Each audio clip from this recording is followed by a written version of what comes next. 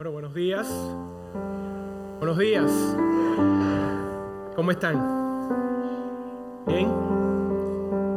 Quiero orar antes de comenzar, y como decía la pastora María, hoy comenzamos una nueva serie llamada Corre.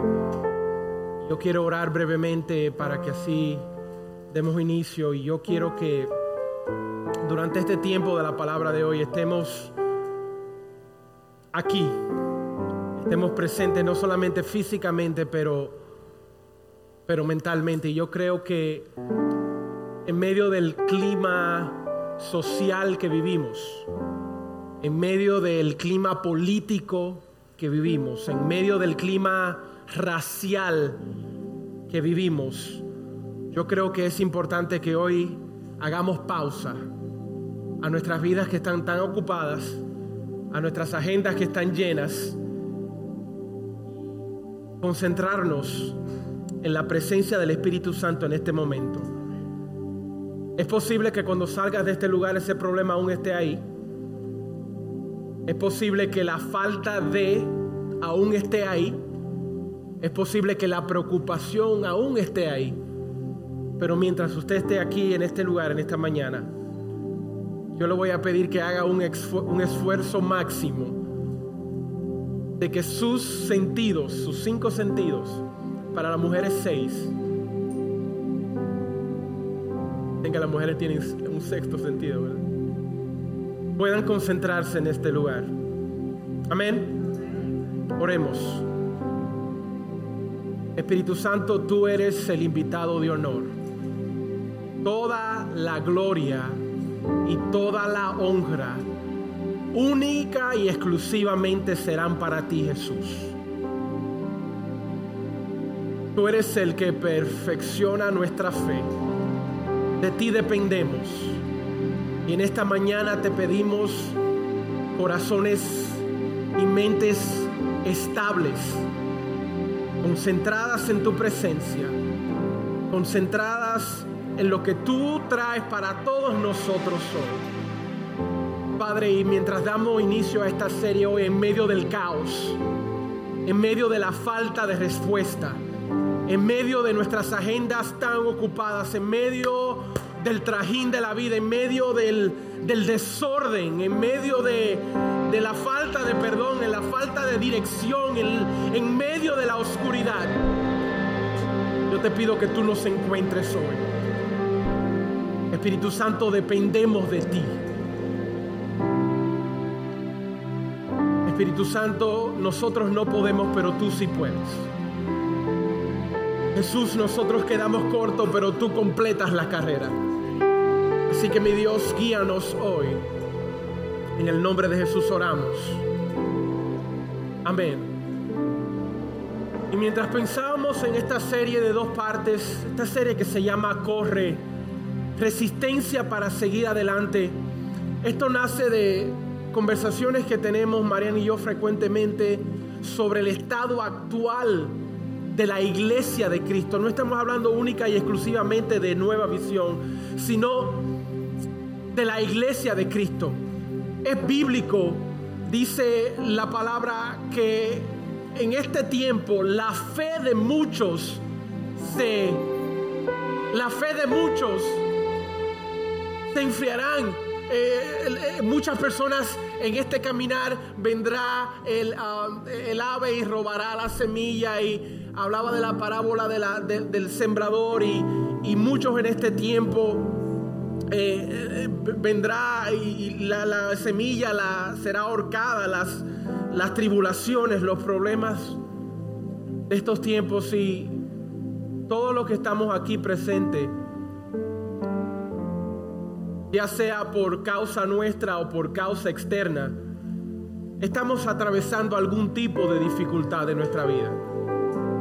Si hay alguien que no, levante su mano para que usted ore por mí hoy. Todos los que estamos en este lugar, a todo tipo de nivel o a todo tipo de problema, ya sea causado o usted está recibiendo el efecto de, estamos atravesando algún tipo de dificultad. Y las dificultades nos tormentan, nos cansan, nos agobian. Yo pensaba en la iglesia de Cristo que está fuera de este país, donde la fe es perseguida.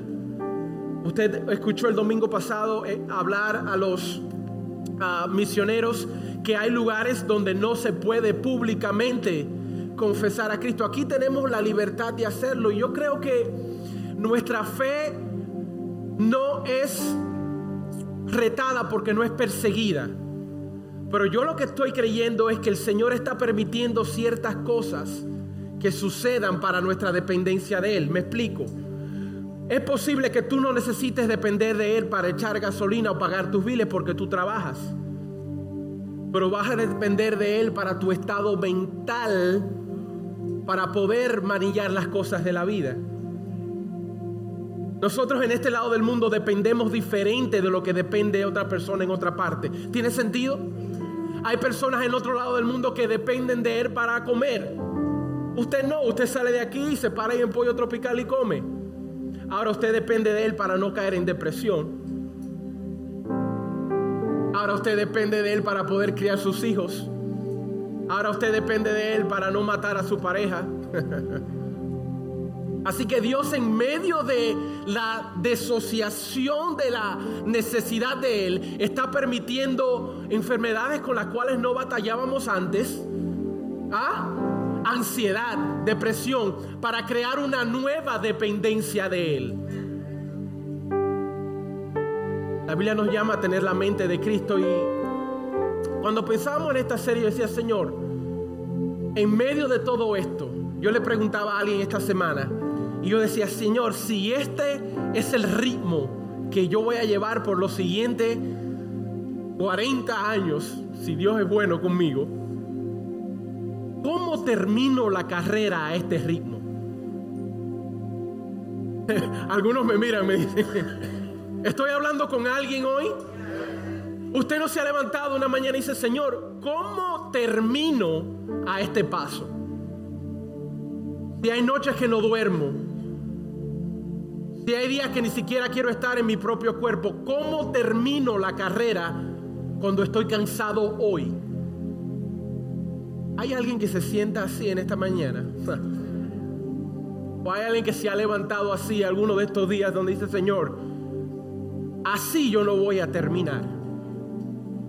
Yo tengo que encontrar mi paso, tengo que encontrar mi ritmo para terminar la carrera. ¿Y sabe qué? Y vamos a leer un poco en la palabra cuando Pablo habla de esto. Y la carrera cristiana es un maratón. Y yo quería saber de dónde salió la palabra maratón. Yo nunca he corrido un maratón. Porque yo siento que me voy a morir en el camino si corro un maratón. Entonces comencé a buscar de dónde salió la palabra maratón, que no es en inglés decimos un sprint, no es una carrera de 100 yardas, es un maratón. Y miren de dónde sale la palabra maratón. Había un mensajero griego llamado Fidípidos que salió de Maratón hacia Atenas para anunciarle a ellos de que habían derrotado a los persios. ¿Qué resulta? Cuando él llegó a Atenas murió. Por eso yo no corro un maratón. Entonces, desde ese entonces se le ha quedado a una distancia larga la palabra maratón, que es considerado 25 millas o más. Regularmente un maratón dice 25.2 millas. Las .2 millas para terminar de sacarte todo lo que te queda adentro. Y ahí que viene la palabra maratón. Si no se lleva nada espiritual hoy, se lleva eso. Y vamos a leer en el libro de Primera de Corintios, capítulo 9, versículos 24 y 25, y dice: ¿no se dan cuenta de que en una carrera todos corren, pero solo una persona se lleva el premio? Así que corran para ganar. Dígale a su vecino: yo estoy en esto para ganar. Dígaselo otra vez: yo estoy en esto para ganar. Yo no soy una casualidad, dígaselo. Yo no soy un accidente. Aunque yo no fuera planeado, yo estoy aquí para ganar.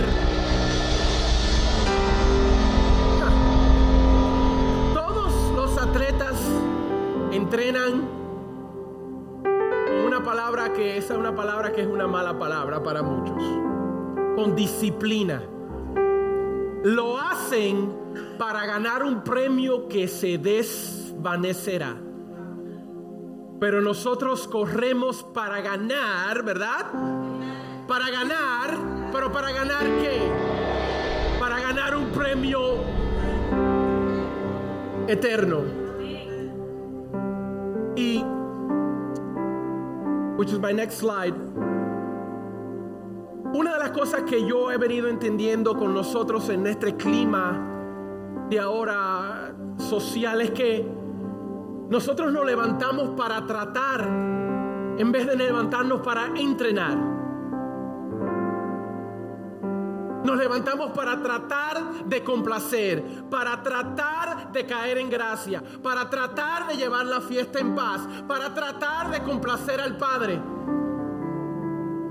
Y estamos cansados porque estamos tratando mucho. Tratamos de comprar, tratamos de adquirir y tratamos de impresionar y tratamos de caer en bien. Y en esa lucha constante de tratar se nos olvida entrenar. ¿Sabe que el caminar cristiano, hay una diferencia entre vivir por mis sentimientos y vivir por disciplina? El caminar cristiano, más que todo, es disciplina. Significa que aunque no lo siento, yo lo hago porque yo sé que debo. Cuando el grupo de alabanza se para aquí en la mañana y le dice levante sus manos, no es porque ellos creen que usted lo siente, porque no, a veces no lo sentimos. Pero la disciplina en el caminar cristiano me enseña a levantar mis manos cuando no lo siento, porque eso crea en mí una disciplina de saber que Él merece la gloria independientemente de cómo yo me sienta.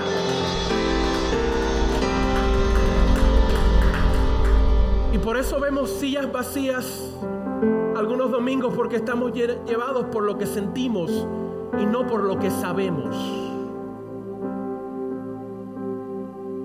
Si tú decides vivir una vida cristiana por lo que tú sientes, vas a vivir una vida cristiana en frustración. Porque no es por lo que tú sientes, es por lo que tú sabes que esto dice. Nuestros sentimientos nos engañan. Porque hay días que yo me levanto y no siento amar a mi esposa. Hay días que yo me levanto y no siento amar a mis hijos. Hay días que yo me levanto y no me siento de ir a trabajar. Pero la disciplina creada me hace hacerlo. Debemos saber que para correr esta carrera tenemos que poner los sentimientos a un lado. Esto se trata de disciplina. Tienes la disciplina, tienes la consistencia de buscar en la palabra de Dios. Tienes la consistencia para orar, aunque tus ojos naturales no puedan ver lo que tus oídos espirituales están escuchando. Tienes la gallardía de levantarte y entrenar aunque no estés viendo los resultados. Y yo creo que una de las razones por la cual nos cansamos es porque nos levantamos y decimos, hoy, pero Señor, hoy yo no te siento. Hoy no me siento. Yo quiero, pero no me siento. Y en medio de los sentimientos el enemigo nos traiciona y el enemigo nos engaña. La Biblia dice que el oír viene por... La fe viene por oír, y por oír, por escuchar la palabra de Dios. En otras palabras, la Biblia dice que caminamos por, ayúdenme aquí, caminamos por y no, porque la vista no puedes traicionar. La vista, cuando habla de vista, habla de los 5 sentidos. Así que yo camino por lo que yo sé, yo no camino por lo que yo siento. Porque yo sé que Dios es bueno, pero hay días que yo siento que Dios no es bueno. ¿Soy el único? Porque yo sé que Él es mi sanador, pero hay días que yo siento que Él no es mi sanador. Porque yo sé que Él es Jehová Jireh, que Él es Jehová que provee, pero hay días que yo me siento que Él no es Jehová Jireh. Así que mi disciplina le dice a mi sentimiento: William, recuerda lo que tú has leído, recuerda lo que tú has vivido. Él es bueno y Él es un Dios proveedor para tu vida.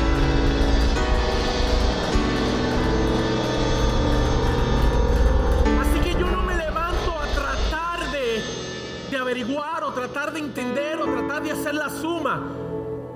Yo me levanto a entrenar al igual que el día anterior, a repetirme la palabra de Dios, las promesas de Dios sobre mi vida. Aunque no las vea, me las repito y me las repito una vez más y la declaro sobre cada uno de mis 3 hijos todos los días. Impongo mis manos sobre ellos y le digo: ahora mismo me está volviendo loco, pero tú eres un hombre de Dios declarado sobre ti, porque es la palabra. Lo que yo sé es una disciplina.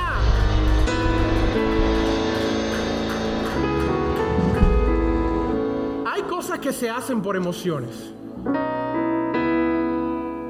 pero esto, mi hermano, quiero mirarlo a cada uno. Para vivir esto, you can't be led by emotions. No puedes ser guiado por emociones, porque hay domingos que te va a levantar y va a decir hay días que te va a levantar y va a ser pero la disciplina te enseña a que ya yo lo hago naturalmente, porque he entrenado mi cuerpo para hacerlo. Nosotros estuvimos de vacaciones hace algunas semanas y yo conversaba con un señor que estaba yendo al gimnasio. Él, aunque estaba de vacaciones, cada día a las 6 de la mañana. Me lo encontré en la piscina, estábamos hablando, porque el tipo se ve, ya tú sabes. Y él me dice: aunque esté de vacaciones, mi cuerpo me lo pide. Dice: yo estoy de vacaciones, pero ya a las 6 estoy de pie, mi cuerpo me lo pide. Aunque yo no lo sienta, porque estoy comiendo de todo aquí, pero mi cuerpo me lo pide. Le dije: tú me estás predicando y no lo sabes.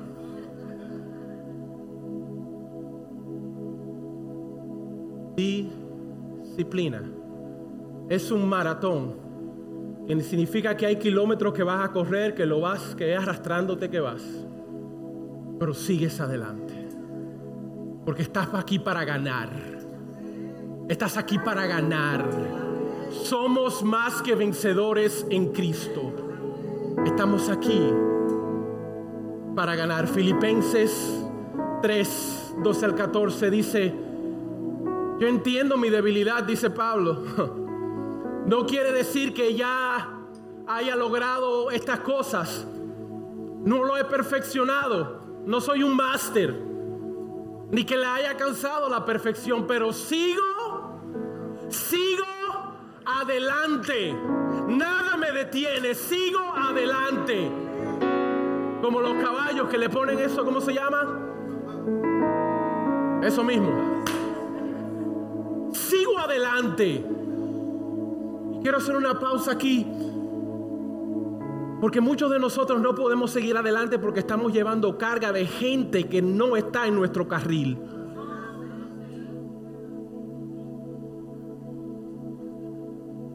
Mire, yo soy alguien que amo a la gente. Hago lo que hago porque amo a la gente. Pero para correr tu carrera un poco más liviano, hay gente que tienes que desmontarte de encima. Sé que estoy hablando con alguien hoy, porque tú quieres correr la tuya y quieres correr la de ellos por ellos.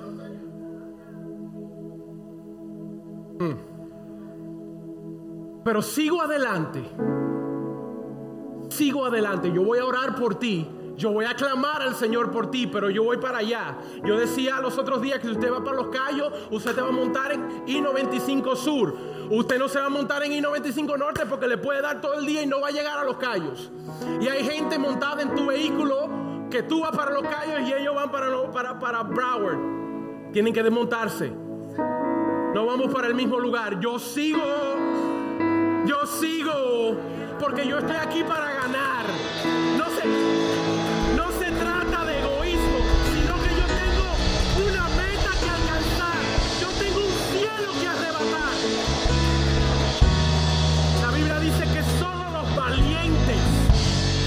lo dice la palabra. Solo los valientes, eso no lo digo yo, está en el libro. Solo los valientes arrebatarán el reino de los cielos. Porque toma valentía tú decir, yo voy hacia acá, y si tú no vas hacia acá, I'm sorry with you. Pero sigo adelante a fin de hacer mía esa perfección. Wow. Hacer mía esa perfección para la cual Cristo Jesús primeramente me hizo suyo. That's it. No, amados hermanos, Él lo repite. No lo he logrado. Pero vuelvo y te repito, yo estoy concentrado. Me concentro únicamente, significa que hay una sola cosa. En esto, olvido el pasado. Dígalo conmigo, olvido el pasado. Dígalo de nuevo, olvido el pasado. Ya ayer no se puede remediar. Yo digo siempre que la vida no es un documento de Word que le puedes dar backspace. La vida es un PDF. Lo hecho está. Ya no puedes remediar lo que pasó. Por eso olvido lo que pasó. ¿Por qué? Porque yo tengo que fijar mi mirada en lo que tengo por delante. Voy a hacer una pausa aquí porque lo siento así en mi espíritu. Hay gente que no importa lo que tú hagas, tú no vas a cambiar su opinión sobre ti. Hay gente que solamente juzga el viejo hombre, la vieja mujer, y no puede digerir el nuevo tú. Así que deja de tratar de impresionar a alguien que nunca va a valorar el nuevo tú. ¿Y cuál es esa persona? Aquella persona con la cual te juntas que dice, oh, pero mírate ahora. Estoy hablando con alguien aquí hoy. Alguien dice, pero tú y yo, háblame de...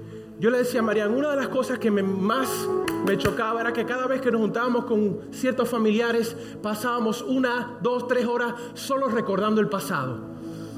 Y un día le dije a Marian, a esa junta no vuelvo. Dice ella, ¿por qué? Dice, no, pero ya yo, ¿cuántas veces me van a repetir el cuento de 1998 ya? Háblame de qué el Señor está haciendo en tu vida hoy, hacia dónde vas, qué libro de la palabra estás leyendo, qué vas a hacer para el reino. Vamos a hablar de eso un ratico. Yo no quiero pasarme 2 horas hablando que cuando éramos niños, gloria a Dios, eso lo hacemos un día, pero come on. Tell me what the Lord is doing. ¿Qué está haciendo el Señor en tu vida? ¿Qué quieres hacer para el reino? Vamos a ahí echamos 2 o 3 horas si tú quieres. Porque yo tengo que fijar mi mirada en lo que tengo por delante y avanzo hasta llegar al final. Llegar al final de la carrera. Solo los que terminan reciben el premio. Para recibir el premio celestial al cual nos ha llamado, Dios nos llama, por medio de Jesucristo. Así que nosotros empujamos. No se detenga. Usted está aquí para ganar. Hay un premio que ganar, pero solo los que terminan. En otras palabras, usted pudo haber corrido 20 de las 25 millas y si se quedó en el camino, se quedó en el camino. Como muchos lo han hecho. La Biblia, repito, habla por la fe de muchos se enfriará. Hebreos 12, del 1 al 3, estos son versículos titánicos de la fe, versículos que usted tiene que escribirlo en todo lugar, que usted tiene que printearlo en todo lugar, póngalo en los medios sociales. A veces ponemos muchísima porquería ahí. Ponga esto: por lo tanto, y me paro ahí, cuando la Biblia dice por lo tanto, es porque hay algo anterior que lo que voy a decir ahora va ligado a eso. Si usted lee el capítulo 11 de Hebreos, habla de los titanes de la fe, habla de Abraham, habla de Moisés, habla de Gedeón, habla de David, y dice que hay por ellos, por la fe de ellos, dice, por lo tanto, ya estamos rodeados por una enorme multitud de testigos de la vida de fe.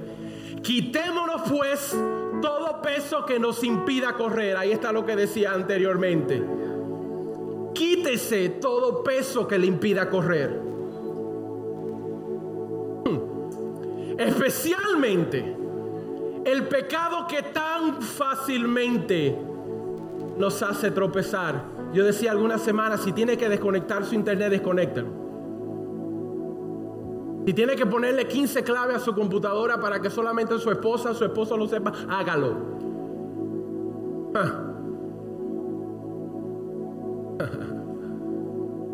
Y decía que el Señor pone la raya en el pecado, nosotros ponemos la raya en la tentación.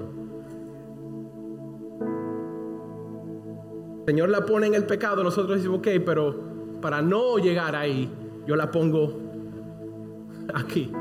Y corramos, con otra palabra que no nos gusta mucho, con perseverancia.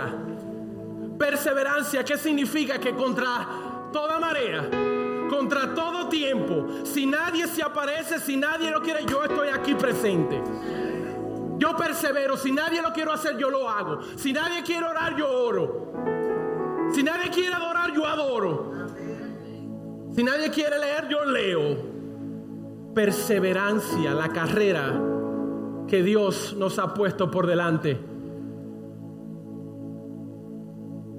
Esto lo hacemos al fijar la mirada en Jesús, el campeón que inicia y perfecciona nuestra fe. Debido al gozo que le esperaba, Jesús soportó la cruz sin importarle la vergüenza que representaba. Ahora está sentado en el lugar de honor junto al trono de Dios. Piensen en toda la hostilidad que soportó por parte de pecadores, no se cansarán ni se darán por vencidos. Lo que tienes que saber, next slide, es que tú tienes un grupo que te anima. Tú estás aquí hoy y tú no lo sabes porque alguien estuvo orando por ti. Alguien no se dio por vencido y estuvo orando por ti. Pudo haber sido tu mamá, pudo haber sido tu abuela, pudo haber sido un amigo, pero alguien estuvo clamando al Señor por tu alma. Can we go back to verse 1, please? Estamos rodeados por una enorme multitud de testigos. En otras palabras, hay alguien que está dando testimonio de su fe, que tú la pudiste ver, que tú pudiste experimentar, y hoy tú eres libre debido a la gran multitud de testigos. En otras palabras, aunque te sientas solo, no estás solo. Hay alguien que posiblemente tú ni lo sepas, posible que nunca lo sabrás, pero hay alguien que en este día, en este momento, en esta semana estuvo clamando por tu vida.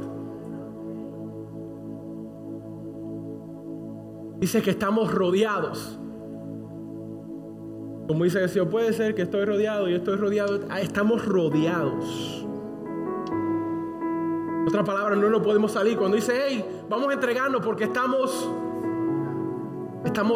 rodeados por una enorme multitud. Hebreos 13:5 dice, no amen el dinero, estén contentos con lo que tienen, pues Dios ha dicho, y está mi parte aquí, la parte B, nunca te fallaré y jamás te abandonaré. Así que si en esta mañana te sientes solo, hay una multitud de testigos, número 1. Y número 2, el mismo Dios te dice, yo nunca te abandonaré, nunca te fallaré, jamás te abandonaré. Next verse. Hebreos 3:13 dice, más bien, dure ese hoy, anímense unos a otros cada día, para que ninguno de ustedes se endurezca por el engaño del pecado. Una de las grandes bendiciones que podemos darle a alguien es animarlo en la fe. Cuando veo estos corredores que están corriendo este maratón, veo la gente que está en los lados, usted lo ha visto, en los costados, y están aplaudiendo, diciéndole, es posible que sea un familiar, le dice, hey, go, adelante. adelante, hay un grupo animándole. Hay un grupo de personas que está diciendo, William, no te canses. Hay una carrera, estás aquí para ganar. Y esa es mi asignación hoy aquí en esta mañana. Es para decirte que no te canses. Es para pedir para que el Señor multiplique tus fuerzas como la de búfalo.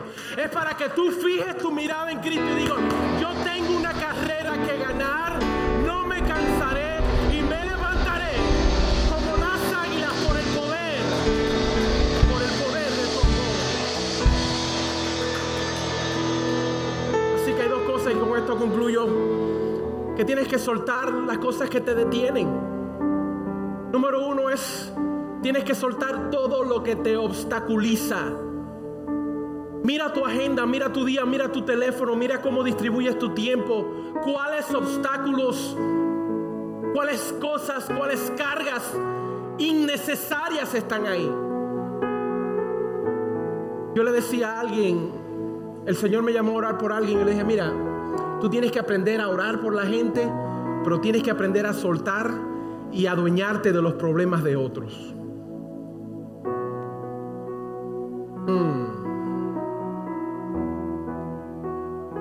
La razón por la cual estás cansada y agobiada, le decía, es porque tú estás tomando más responsabilidad por un problema que ni tuyo es. Estás más invertida, invested. Tienes más inversión emocional en esa situación que la persona que está en esa situación. So no wonder you're tired. No es tu pelea. Estás luchando un pleito que no es tuyo, así que obviamente no tienes la gracia. Oh my God. No tienes la gracia para pelearlo porque no es tuyo. Y muchos de nosotros aquí estamos estoqueados. Sí, yo sé que no existe esa palabra, pero estamos estoqueados en situaciones que nos hemos hecho nuestras, que no son nuestras. Tus hijos, entrégaselo al Señor. Ora por ellos, pero entrégaselo al Señor. Porque tú no puedes, pero Él sí puede. Y eso es algo que yo voy a predicar hasta el día que muera. Yo soy un ejemplo vivo de esto. En Santo Domingo dicen soltar en banda. Mi mamá me soltó en banda. Me dijo, haz lo que tú quieras, yo estoy orando por ti. Haz lo que se te pegue en gana y perdóneme, haz lo que tú quieras. Yo no puedo. Y muchos de nosotros aquí estamos agobiados, aquellos que tenemos hijos, porque lo queremos más. Yo entiendo. Cuando tú lo quieres, porque tú lo amas, tú quieres cosas para ellos, que tú dices, mira mi hijo, tú lo estás viendo. Y el Señor está diciendo, tu trabajo es aquí. La palabra dice, traer a mí toda oración y súplica delante del reino.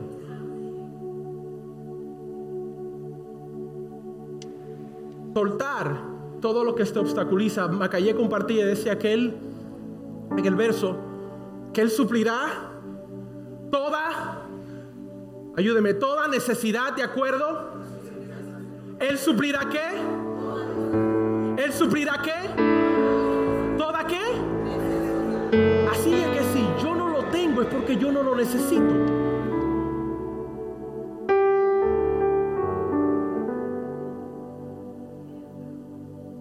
No creo que me entendieron.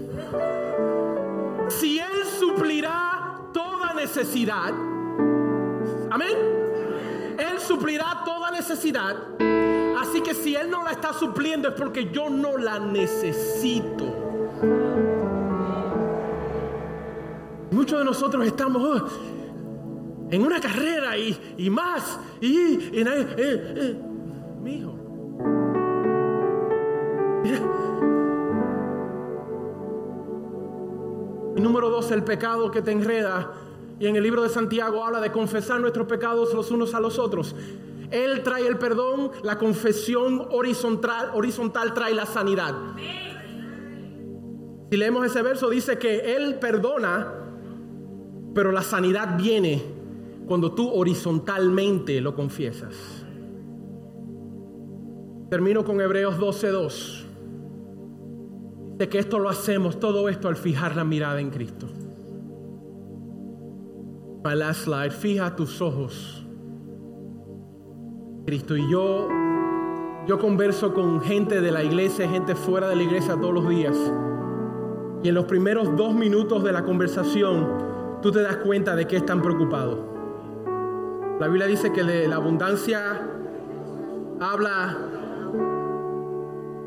Y tú, no sé si le pasa a ustedes, los primeros 2 minutos tú te das cuenta de que está en su corazón lleno. No hay mención de reino, no hay mención de generosidad, no hay mención de oración, no hay mención de... Sino, mira, yo estoy buscando y yo estoy tratando y yo en los primeros 2 minutos ya yo sé qué hay aquí. No porque yo sea un súper espiritual, sino que tu boca me está diciendo lo que hay aquí. Estamos preocupados. Yo no he vivido, y mira, yo creo que soy joven, ¿verdad? 38, ¿verdad?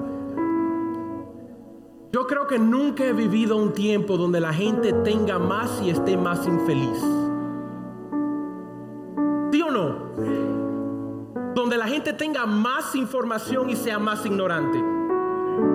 Donde la gente tenga más recursos para estudiar la palabra y sepa menos de la Biblia.